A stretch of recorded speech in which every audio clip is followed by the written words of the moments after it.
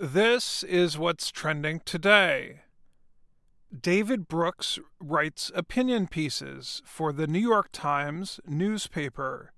His pieces often deal with politics, human relationships, and education.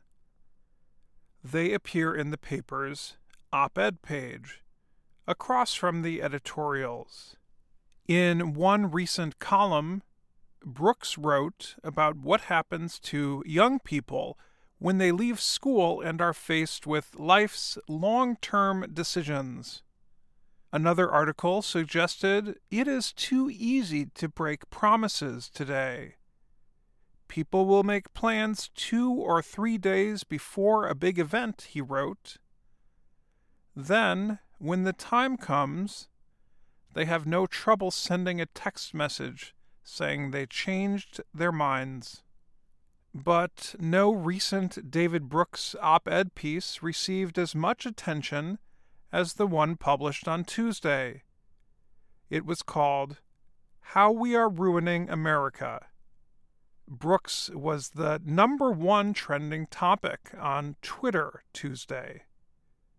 His article deals with education.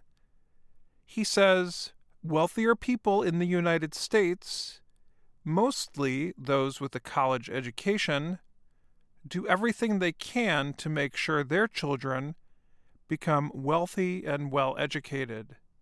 He notes, as soon as they get money, they turn it into investments in their kids.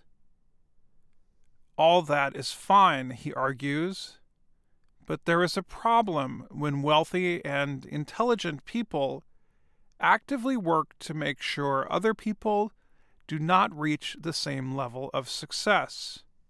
Brooks notes there are physical barriers, like good schools only being within wealthy communities.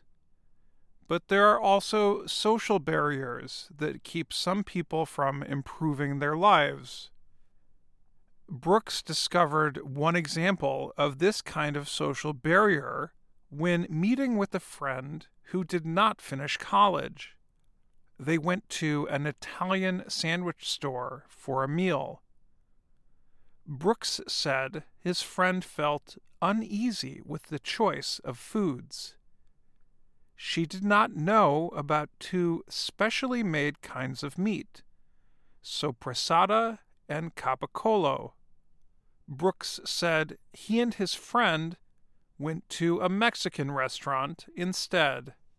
Brooks said, when places like the sandwich shop become popular, it keeps people with limited cultural experiences from moving into the upper middle class. His column provoked many comments on social media. One person said he did not need a college education to know about lunch meat. Another said he has an advanced degree from a university and still had to look up the meaning of capicola.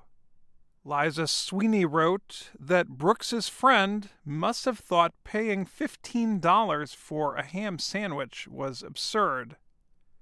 And Jessica Blankenship decided the main thing she learned from the op-ed piece was that Brooks is not a good friend. And that's what's trending today. I'm Dan Friedel.